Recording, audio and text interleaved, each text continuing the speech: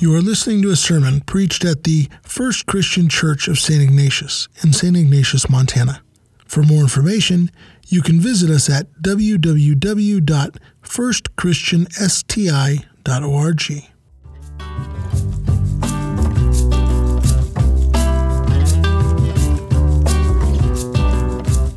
Good to be back again. Last time I was here was the famous blizzard.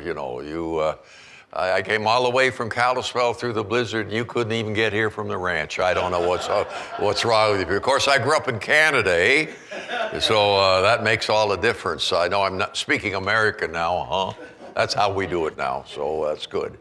By the way, since I saw you last, I was in Nebraska teaching at Nebraska Christian College, and when I was supposed to arrive there on a certain day, I ended up being stalled in Minneapolis, a huge blizzard, and then got down to Omaha, Nebraska, and waited for an hour and a half on the tarmac to find a gate to get off the plane. And then when I got to the college, they hadn't been able to plow anything out much yet. There's a single little lane to get into one little section. So to get to my room where I was to stay for the week, I had to throw my suitcase up over the snowdrift, which was higher than I was, and then I made my way through to the snow right up to the hips here, and I thought, boy, this is kind of bad. And if you watch the news, they've really had some problems in Omaha and Iowa and different places like that. But God's been good, and spring has come, I think. Don't hold on yet. The lake's pretty well still frozen over, so we're all ready. Now, at our church, at the Family Life Christian Church, they're going through the book of Mark. And basically what happened is that our pastor, Frank, got sick and ended up in the hospital. And I get an emergency call, can I do chapter 10? And since it's the newest sermon I put together, I thought maybe I'd share it with you today, even though 2 weeks ago I had the privilege of doing that at Family Life. One of the things I want to talk about before we get it, we got this funny word up here, paradoxes. That's not a pair of mallards, in a blind somewhere. I just want you to, it's not a paradox, it's a paradox, okay? Jesus taught many ways. He was a master teacher. Our Lord and Savior had ways of talking to people. He'd share God's word with using a number of things, symbols. He'd do miracles.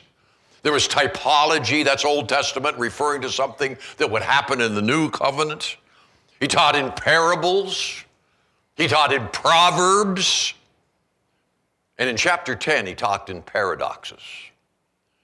Somebody says, I don't even understand what paradox is. A paradox, according to the definition, is a statement that on first glance seems to contradict itself.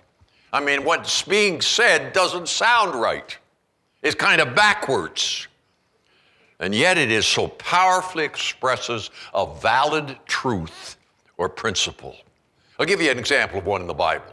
When I am weak, then I'm made strong. That's a paradox. How can you be strong when you're weak? That's found in 2 Corinthians chapter 12, verse 10. Well, I ran across something that I thought was pretty interesting on this subject of paradox. And it's about a judge in Los Angeles by the name of Yankovic. And he had a case that I think would make a judge scream.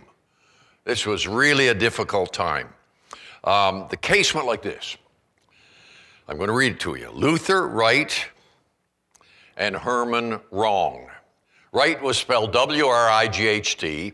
Wrong was spelled R-O-N-G-G. So you got right and wrong. And the judge has got to determine between right and wrong. Now the words are different, you see. So they appeared before federal Judge Yankovic, each claiming ownership of a patent. And the judge attempted to moderate this dispute, and these are the words he said. Well, one of you must be wrong. That's right, declared wrong. I'm wrong, and I'm right. Then right interrupted, he's wrong, Your Honor. I'm right, and wrong is wrong. And the judge couldn't quite make it out, so he responded, well, you both can't be right. After all, right is right, and wrong is wrong.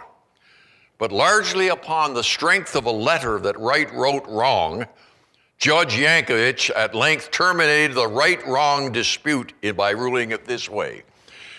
Paradoxical though it may appear, in this case, right is wrong and wrong is right, and so I enter my judgment. Now, I read that 2 or 3 times and I still don't fully understand it. But I have to kind of look at the words and the spelling and the whole thing and the rightness and the wrongness of things that happened there. Well, in spite of this confusion, I believe there are times when the best way to state a truth is by means of a paradox. And our chapter today tells us that. And actually what we're going to do today, you might want to get your Bibles or in the pew if you didn't bring one along. Get Mark chapter 10 open. Now you can follow along in all of these things we're going to share together. Because in Mark, there are 5 important lessons taught by Jesus using a paradox. You with me? Everybody set? Well, we got some work to do, so let's get at it, okay? I probably hit the wrong number, did I? Okay, maybe it's the other side. I'm hitting it wrong. There, it's there, but it's not moving, going forward. Am I hitting the wrong thing?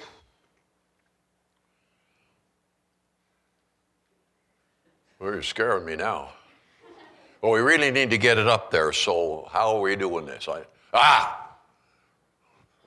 Miracles do happen. Okay, let's get it shared together. The first one has this paradox of a phrase that says the two shall become one. Let's just stop and think about it. We're not knowing the story. Think about what that's about. It's all about the subject of divorce. In the NIV, it reads this way. Jesus then left that place and went into the region of Judea and across the Jordan. And again, crowds of people came to him, and as it was his custom, he taught them. And some Pharisees come by and they test him with this. Is it lawful for a man to divorce his wife? Now, this is the subject of divorce coming up as they share together. What did Moses command you? And by the way, he's going back to the book of Deuteronomy to discuss that. We'll share that in just a moment. But look at the text. Well, they said Moses permitted a man to write a certificate of divorce and send her away. It was because your hearts were hard that Moses wrote you this law, Jesus replied. But at the beginning of creation, God made them male and female. And for this reason, a man will leave his father and mother and will be united to his wife. And I underlined the paradox. And the two will become one flesh. So they are no longer two, but one flesh. And that very, very powerful words there. Therefore, what God has joined together, let no one separate. Well, when they're in the house again, the disciples asked Jesus about this, and he answered, anyone who divorces his wife and marries another woman commits adultery against her. And if she divorces her husband and marries another man, she commits adultery. And that's where we want to stop and start thinking about that a little bit today. Jesus has been up in the north part of Israel. It's called Galilee. Sea of Galilee's up there, and it is actually one of the major areas. You got Galilee up in this northern part. You've got Samaria just a little lower. Then you got Judea down below. When it's time for him to leave that part, he's completed his ministry. He's been in Capernaum, the town of Jesus. I'll be leading a Holy Land tour this fall, leaving in October, and one of the places we're going to visit is Capernaum. We'll get there by boat on the Sea of Galilee. Be a wonderful reminder of how Jesus functioned. Now, he's on his way to Jerusalem. By the way, this is the area that was run and controlled by a man by the name of Herod Antipas, which may explain why the Pharisees are trying to trap him with a question about divorce, because you remember, John the Baptist taught there, and he had been slain because he preached against the adulterous marriage of that king, King Herod. But there's more than politics involved here.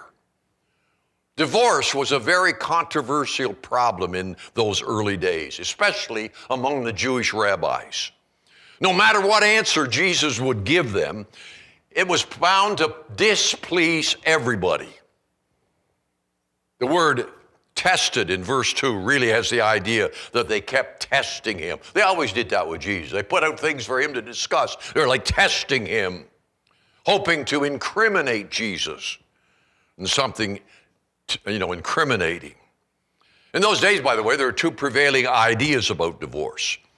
Depending upon how you interpret Deuteronomy chapter 24, verses 1 to 4, it's referred to in our text in verse 4. There's a school called the Hillel school of the very lenient, liberal interpretation. Like, hey, honey, you burnt the food, I'm going to divorce you. That's pretty lenient. Hey, honey, you didn't make the bed right, I'm going to get rid of you.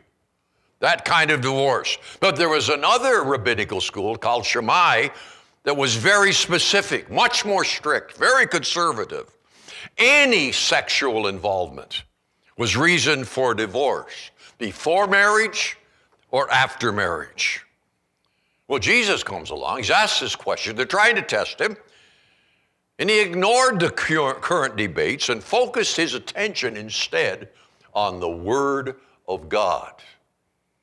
That's a good lesson for us to learn this morning. Let's stop giving our opinions. Let's go to the Word of God and find out what it says. And that's exactly what Jesus did in Deuteronomy 24. And a couple of facts so that you understand this. It was the man who divorces the wife, not the other way around. You see, women at that time did not have that right in Israel. And the official bill of divorcement was given to the wife to declare her status and to assure any prospective husband that she was indeed free to marry. The only other requirement was that the woman would not return to her first husband if her second husband divorced her. And among the Jews, the question was not, may a divorced woman marry again? No, remarriage was permitted. And it was even expected. Because what was the poor gal going to do? There was no social system. There was no, you had to beg every day. She can't get a husband, can't get a work, can't get a home. The big question is this: what are the legal grounds for a man to divorce his wife? Well, the law of Moses did not give adultery as grounds for divorce. For in Israel, the adulterer and the adulteress, the man and the woman, by law, were to be stoned to death. Boy, times have changed. Stoned to death. The uncleanness, in Deuteronomy 24:1, could not have been adultery. Because if it was, that person, male or female, was to be stoned. So Jesus now explains to them why God gave this law. Well, Moses gave the divorce law because of the sinfulness of the human heart. There's this whole situation of the law was trying to protect the woman by restraining the husband from impulsively divorcing her and abusing her like an unwanted piece of furniture, instead of treating her like a human being. And without this bill of divorcement, she could easily become a social outcast. No man would want to be seen with her or to marry her, and she would be left destitute and defenseless. So listen to this. By giving this commandment to Israel, God was not putting his approval on divorce. Don't ever mistake that. He didn't even encourage divorce. In fact, if you go to the book of Malachi, and you begin to read in Malachi chapter 2:16, it clearly says God hates divorce. We're living in a culture where, when I was speaking to Family Life 2 weeks ago, over half of that church of people in it divorced. So it's rather bold to say, hey, wait a minute, God is not giving this idea that that was an easy way for you to get rid of your problem instead of working on your marriage. God was seeking to restrain the method and make it more difficult for men to dismiss their wives. And so he put this regulation around divorce so that the wives would not be just the result of some husband's whim, So Jesus takes them back much further than Moses. He goes back to the original plan. In the beginning, it was God who said, male and female created them, husband and wife. Marriage is God's plan, a man and a woman, a sacred relationship, and the most intimate union of the human race. And the best way to say it is this very beautiful phrase, the two shall be one. One flesh. A physical union that God does not want broken by outside physical means. God wants married people to be committed to each other. And all of us, doesn't matter what age we are, we need to think about this. God wants us committed, remaining true to each other, living up to the vows that we made before God when we got married, sticking by those through thick and thin, good and bad. That's what we said, to tease or to tickle, one of those options.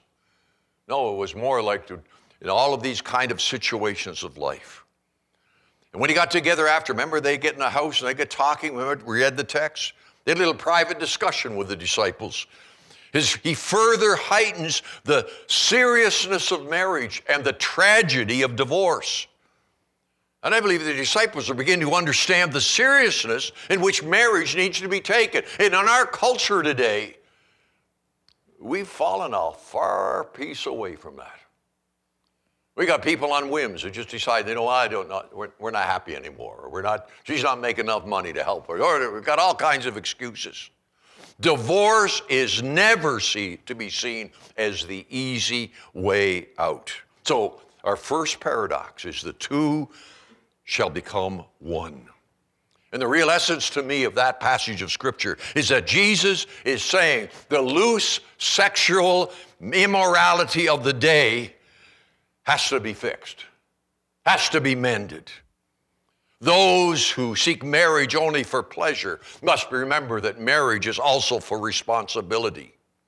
It's a spiritual unity. It's a physical unity. And Jesus wants us to build a rampart around our homes so that we can protect and have a great family. Now hear me this, when that relationship breaks down, and sadly it does, in my own family, my father, the preacher, was divorced by my mother. So this is a touchy subject for Allan Dunbar, but it also should be for you. God wants us to have a relationship filled with love and understanding and commitment. It's called marriage.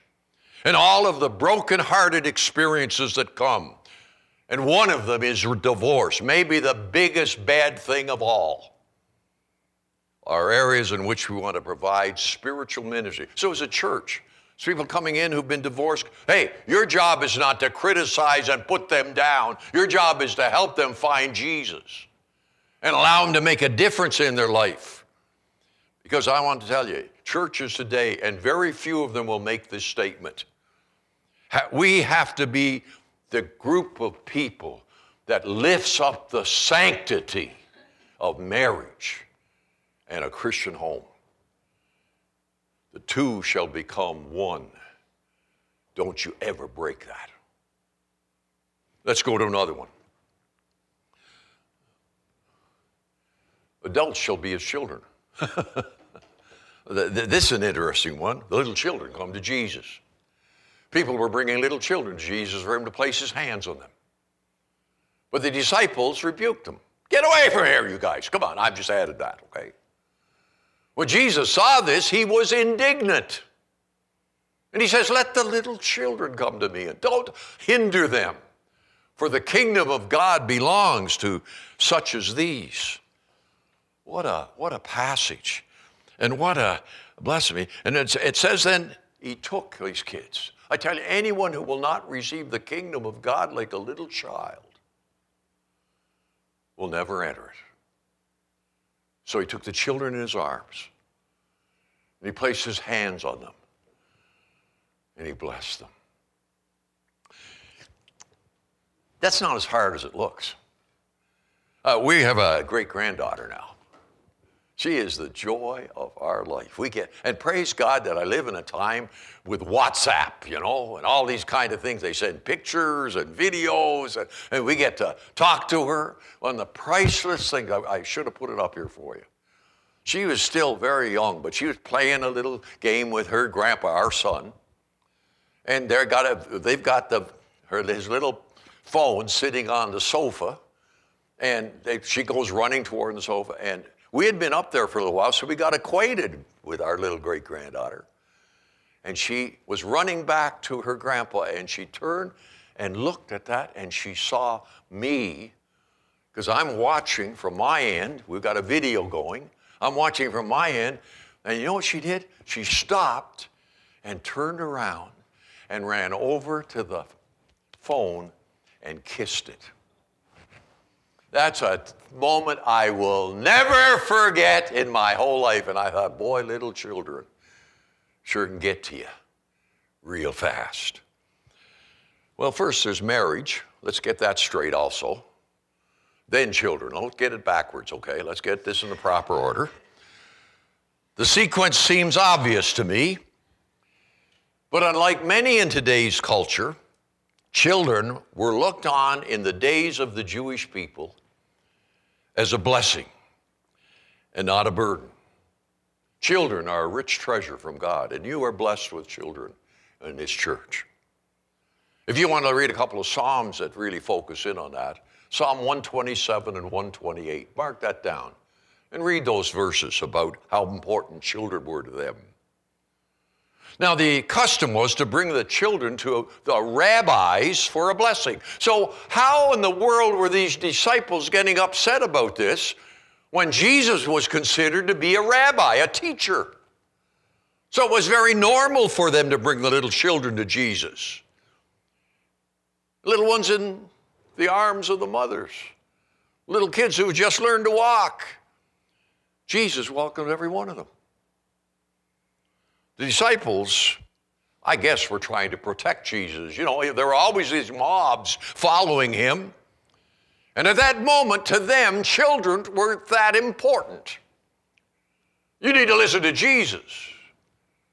In fact, I think they had the phrase in that moment, to be seen and not heard. That's what children were for. They forgot that he'd just been teaching them back in the 9th chapter about the importance of children. So Jesus is upset. Says he's indignant. He's openly rebuked his disciples. Why? He's trying to say to them, do you realize that these children are much better examples of the kingdom than you grown-ups? That's a paraphrase I put in, okay?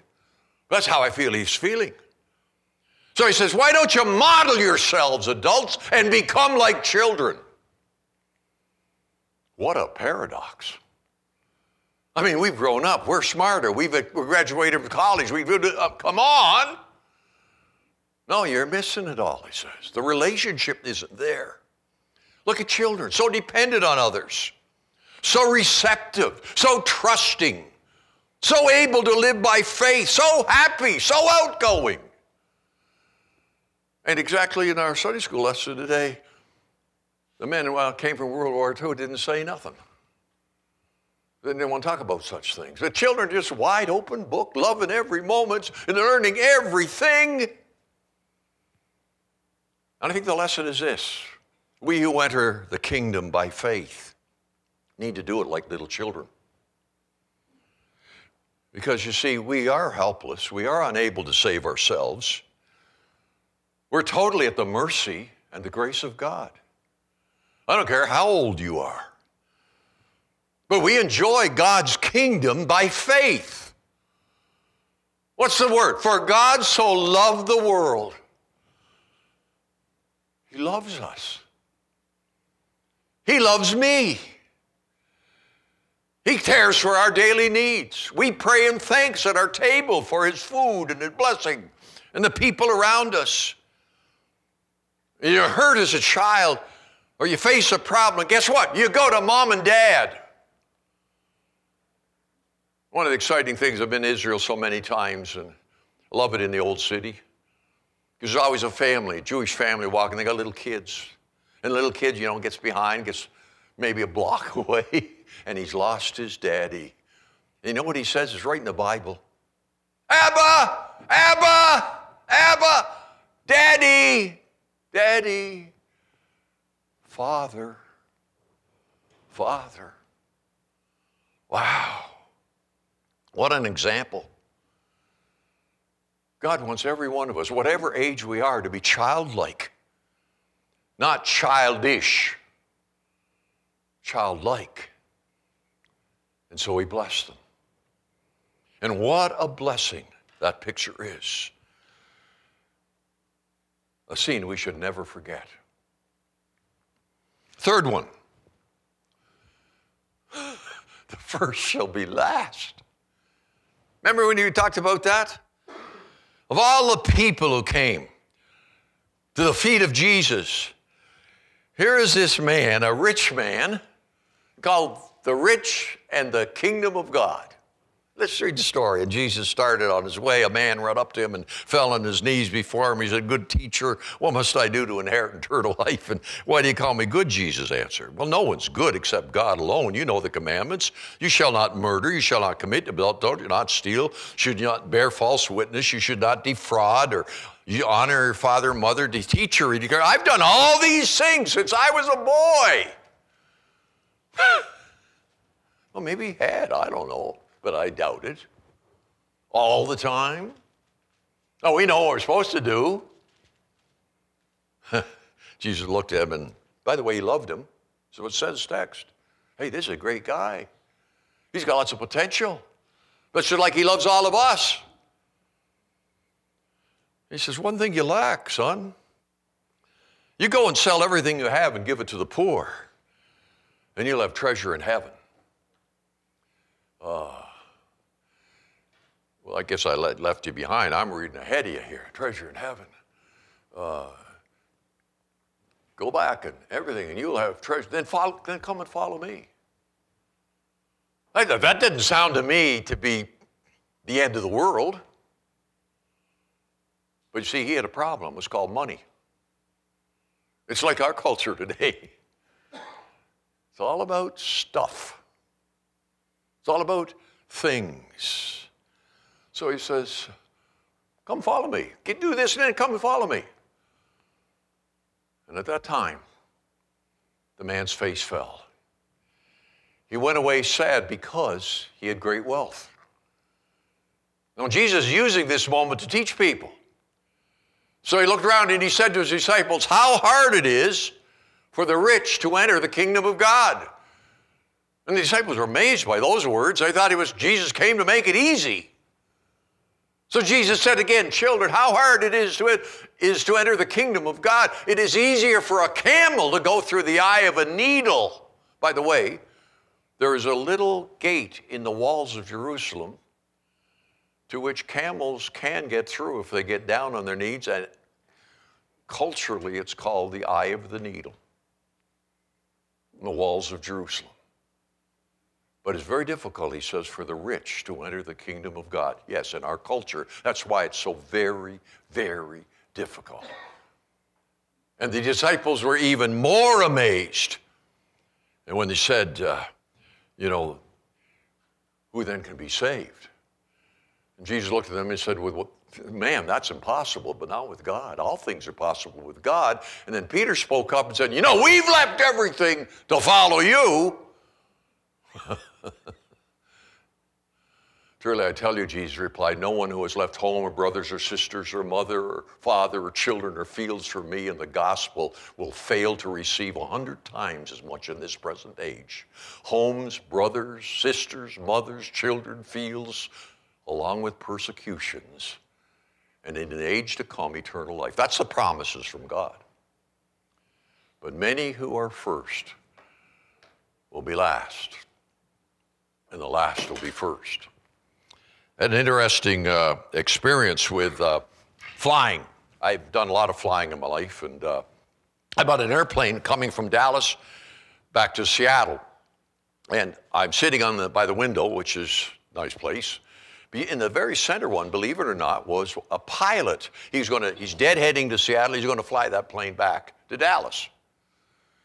And we had a great discussion, found out he was a Christian. We had great discussion together, and I kind of leaned against the wall, going to have a little nap, and I smelled smoke. And I said to him, I smell smoke, don't you? And he said, you don't say that out loud. Scare the people. I smell smoke. He says, I don't smell any smoke. About 20 minutes later, click, the captain comes on. Folks, we're going to have to make an emergency landing. You know it was an emergency. You know where we landed? Yakima, Washington. That's an emergency, I'll tell you. And anyway, he goes, and I went, you know what I did at that point? I said, see? I told the guy, you know. And he said, I can't believe it. I found out later, and it was really getting strong. He began now strong. You know they have a little hole in the window? Have you ever noticed that in an airplane? Down in there at the bottom, there's a little tiny hole. And that is so that it doesn't all fog up, and it has a little heating system in there, and evidently that has to be erased, or so it lets air through there. And that's how I was smelling the smoke. And my Lord, we did the swoop-de-loop in as well. We went down fast. My ears were killing me. I mean, and I couldn't believe what the pilot did. He wasn't as scared as we were because he went right up to the terminal. Let's take out the whole building. We all got off the plane, except it was interesting. It was one of those 727s with the stairway at the back. So he said, do you have everything? I've already tucked my computer right down inside my shirt because you're not supposed to take anything. But my life's in there, you know what I mean? So I got all that in there and I'm all ready to go. And it just struck me funny because all the people who paid the big money are going to be last. Because all the ones who got cheap seats are going off first, amen? And so I said to him, hey, reminds me of a scripture. The first class shall be last. You know what he did? He got in there and told that to a reporter for the Yakima Herald. And on the front page, that next day was a picture of the plane. And 2 paragraphs down, on board was the president of Puget Sound College who saw some humor in the event and gives the quote that the first class shall be last. Isn't that what it says? But many who are first will be last. Certainly was for this rich young ruler, wasn't it? The whole experience was difficult. You see, he had a superficial view of life, a superficial view of sin.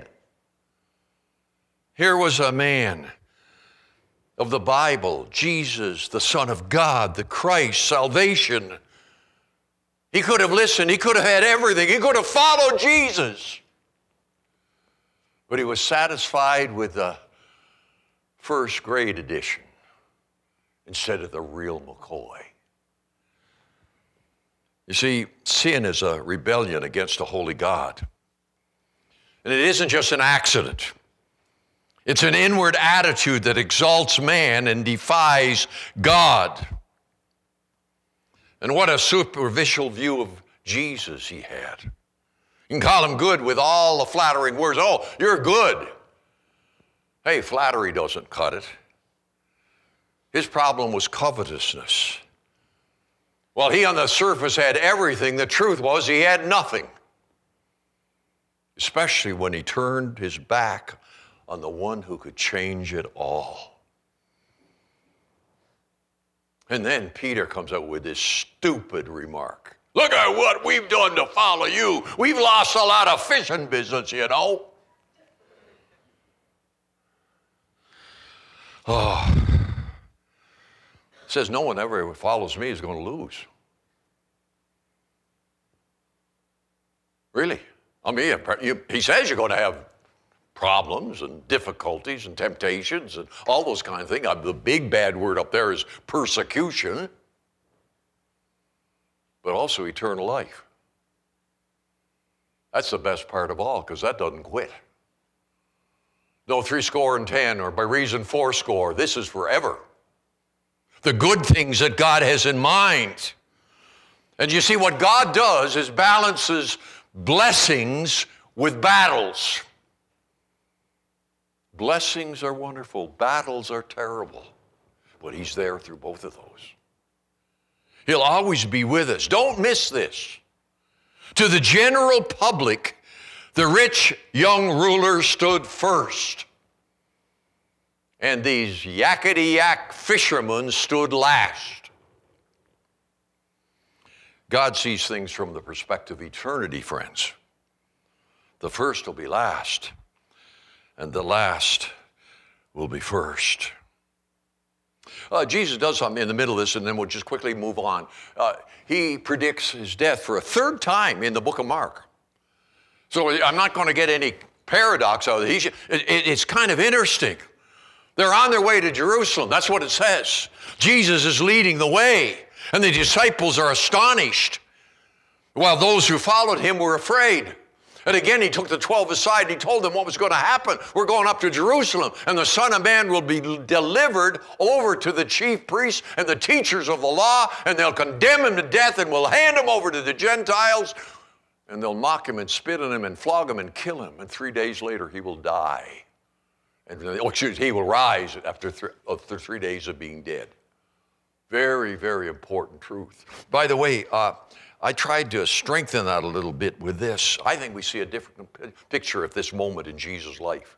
In those other days, he's always got the crowd around him, listening to people, going into homes, healing people, doing this kind of things. Jesus now is leaving the crowds behind. His pace of the road to Jerusalem quickens. He's now going to do what he came to earth to do. He's ready to accomplish his ministry.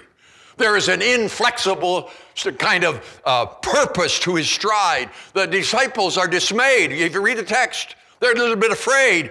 They see Jesus heading away. There must be something horrible up ahead. And when he tells them again how horrible it's going to be, they see a dramatic change in the manner of Jesus. No longer is he walking with calm deliberation. He's marching like a soldier heading for battle. And he's saying, by his way he marched, let's get it on. The crucifixion is near. You see, that's an important thing for us to understand. Let's move to the fourth one. Servants shall be rulers. Tremendous moment in the situation. This idea of doing things. What's a real servant? What are they like? James and John, the sons of Zebedee, come and said, Teacher, we want you to do for us whatever we ask. Nice prayer. That's how we pray sometimes. God, gimme, gimme, gimme, gimme. Big Santa Claus in the sky. No, come on, listen. And Jesus says, he's going along with him here. Hey, what do you want me to do for you? I can see, life's going to get good here now. Everybody, well, let one of us sit at your right and the other on your left in the glory. We'll be the two of the best of the 12, We'll have the special spots. Jesus said, you don't know what you're asking. Can you drink the cup I drink or be baptized with the baptism that I'm baptized? And you know what they said? Right on! Sure we can. Yeah. Jesus said, there's a little bit of a point to the way he said it, I believe. Oh, yeah. You will drink the cup that I drink. And you will be baptized with the baptism I'm baptized with. In other words, it's going to be tough, guys. But to sit at the right or the left, it's not for me to grant. These belong to those where they have been prepared. And when they heard about this, they became indignant with James and John. Jesus called them together and he said, you know that those who regard as rulers of the Jews lord it over them. Their high officials exercise authority over them. Not so with you guys. Instead, whoever wants to become great. The big money people, the big mansions, big yachts, must become a servant. And whoever wants to be first must to be slave of all. What a remarkable, remarkable experience for them to experience. For even the Son of Man did not come to be served, but to serve. Could have put many pictures up there. One of the things you do as people in this town is model servant leadership. For Jesus, it meant a basin and a towel. How he would stop for the person who was in the deepest of trouble, lepers. He went and touched lepers. A woman touched the hem of his garment, and he noticed it, and he healed her. Just want you to understand, this servant leadership thing is not something to just toy with. A real servant is, well, he's trying to teach him the qualification for the rewards of service. The path to real greatness is service. One of the great moments of my life, in two different places, I was members of a Rotary Club, which is a service club. And what Rotarians were able to accomplish was the annihilation of polio in the entire world. It took a lot of effort, a lot of time, a lot of money, but it was to serve others. Have we caught on to that as Christians? Are we doing that as we follow Jesus today? What a paradox. Last one. The poor become rich. Wonderful story here. A man by the name of Bartimaeus. He's blind. He sits at the gate. Well, let's read it. They come to Jericho. Pretty soon they're going to head up, climbing up from the Jordan River at Jericho up to the city of Jerusalem. But here in Jericho, they're at the gates of the city. Jesus' disciples, together with a large crowd, are leaving town, heading up to Jerusalem. And a blind man, which means, by the way, son of Timaeus, he was sitting at the roadside begging. Because I tell you, there's no social system. There's still beggars all over Israel. You go to mosques or you go to Jewish places, you'll see blind people, lame people begging. It's the way it is. When he heard that it was Jesus of Nazareth, this blind man, he's hearing Jesus is coming, Jesus is leaving town. And so he shouts. Can I shout for you a little bit so you feel it? Hey! Hey, Jesus! Son of David, have mercy on me! That got his attention. And the people around, they rebuked him. That's what it says. Hey, Bartimaeus, shut up! Be quiet! They spoke French, fermez la bouche. Quit talking. And all the more, no, Son of David, have mercy on me. And Jesus stopped. And he said, call him. So they called to the blind man. Cheer up come on your feet. He's calling for you. I can't help but think of that hymn. Jesus is tenderly calling today. Calling for you. Calling for me. Remarkable moment for this blind man.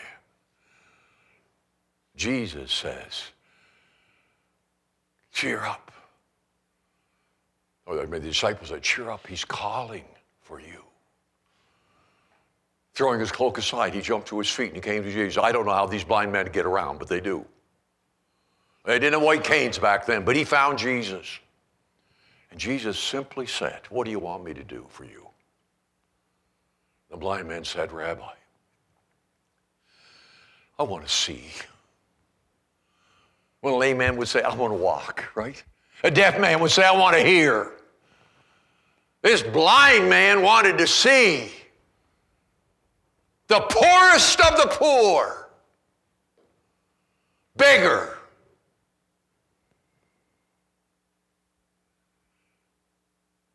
Go, said Jesus. Your faith has healed you.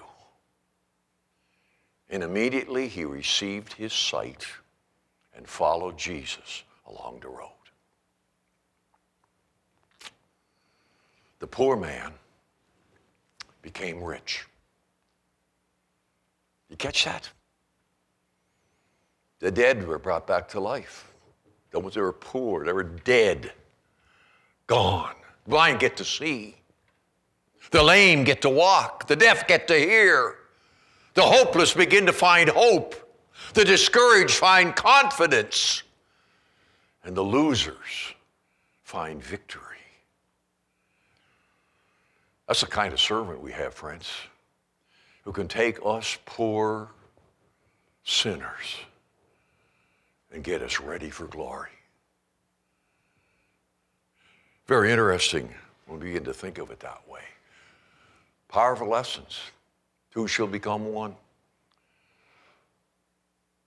Come on, let's be a little more like children. Adults can be like children. That's how you're going to be a ruler. The first shall be last. The servants shall be rulers. I've got missed children in my thing. I apologize for that. And the poor become rich. This is an interesting chapter to have those paradoxes, isn't it? But it's about as personal as any passage of Scripture I know. Because I think he's talking about 2019. We're messing it up, gang. Let me give you the simple one right now.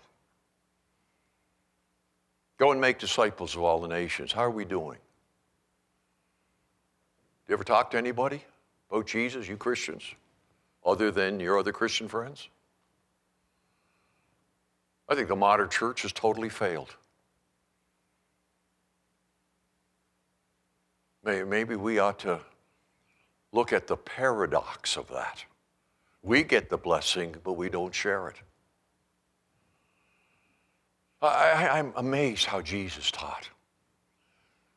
I mean, I think through his word, hopefully through his servant here today, maybe there's someone here who needs to say, like by blind Bartimaeus, hey, have mercy on me. I need Jesus. That's what's missing in my life. I got it all backwards. I'm living on the wrong side of the paradox. So maybe this would be a great time to say, I've decided to follow Jesus. In fact, our musicians are going to come. We're ready to sing that song. I've decided to follow Jesus. No turning back, no turning back. And that's what Jesus is teaching in this chapter. Let's get it right, gang. Let's let Jesus be the master of our lives so that we can be the kind of servant that he wants us to be. So if you're here today and you need Jesus Christ, why don't you come to the front and we'll talk about it and share with you, get you ready for things like getting baptized. And confess your faith before others. That'd be good. Let other people know what you've done. I want Jesus in my life. Maybe for all of us today, this could be a real recommitment of life to the right things. To the thing that looks so strange to the world, a paradox, but is so real when it comes to Jesus. Let's stand together and we'll pray.